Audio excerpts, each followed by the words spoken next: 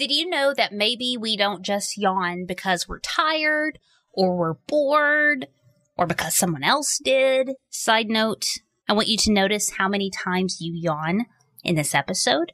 But research shows that yawning cools our brain. And yeah, a cool brain just might be a happy brain.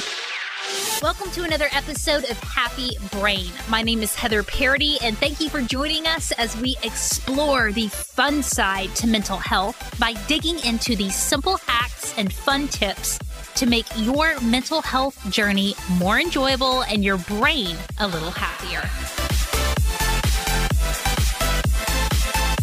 What's up, y'all? Welcome to today's episode of Happy Brain. If this is your first time listening, my name is Heather Parody. I am your host, and are you ready to keep your brain cool, to make it happy? But before we get started, if this is your first time around here, my name is Heather Parody. I am your host. So happy that you're here. If you're into fun outside of the box ways to stay mentally healthy, that's what we are here for. And I invite you to hit that subscribe button wherever you're listening to this. And if you haven't done so yet, leave us an honest review, and I'll give you a shout out on the show. All right. I don't remember where I first heard about this, but I made a note of it that I wanted to circle back and learn about yawning and how it cools the brain and why we need a cool brain. But according to an article in Newsweek.com, which is linked in the show notes, this is a direct quote, it says the temperature of the brain can change for a variety of reasons, including stress, cortical arousal, and sleep patterns. And the brain is overheating with everything that you are doing. Now, is this an issue? An overheated brain? I don't think it sounds like a good idea. So apparently, yawning is what helps regulate this.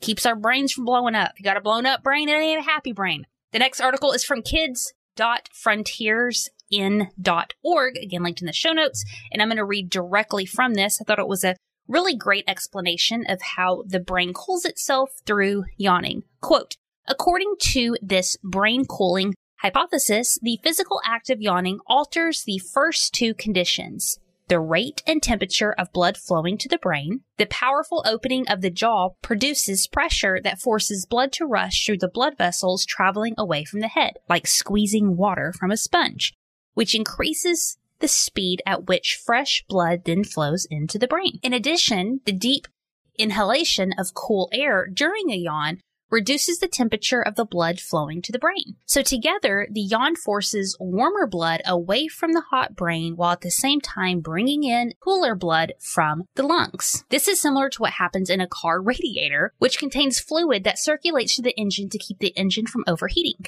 The radiator is located at the front of the car so that the passing outside air cools it as you drive. This airflow cools the fluid inside the radiator, which then circulates through the engine to decrease the hot engine temperature. The fluid then transfers the heat generated by the hot engine back to the radiator to be cooled again. I just learned a lot about the brain, and I just learned a lot about a car. Another article, again linked in the show notes, from scientificamerican.com, this is actually a podcast episode, mentioned that there's this man named Andrew Gallup, who is an evolutionary psychiatrist, and he studies yawning at the State University of New York. I just want to acknowledge that man. Like, your field of study is yawning. Can you imagine going on a date with him?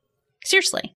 What do? I'm a yawn scientist. But this is a direct quote from scientificamerican.com. It says that Gallup says yawning has traditionally been known as a sign of sleepiness or boredom, but recent evidence suggests that yawning may function to promote brain cooling.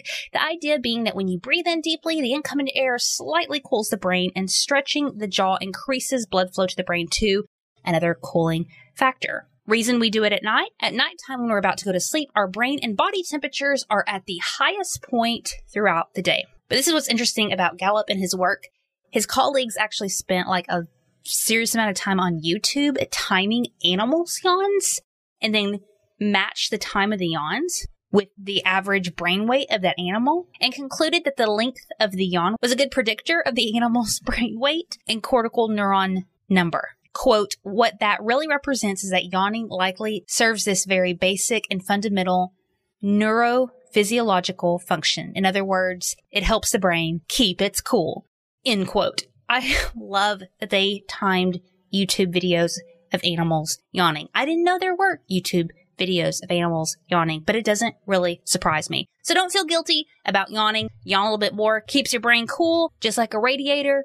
You don't need that smart brain of yours that's working so hard today to get overheated. We don't need that. So yawn away, my friends. Yawn away. So whether it is watching what you wear, forest bathing, or going ahead and letting yourself yawn, I hope you take a moment for yourself today, my friends, and keep that brain of yours happy. Thank you for listening to another episode of Happy Brain. If you enjoyed this, make sure you hit that subscribe button wherever you listen to podcasts. And if you have an extra second, leave us an honest review over on iTunes or your Apple podcasting app. And until next time, my friends, keep that brain of yours happy.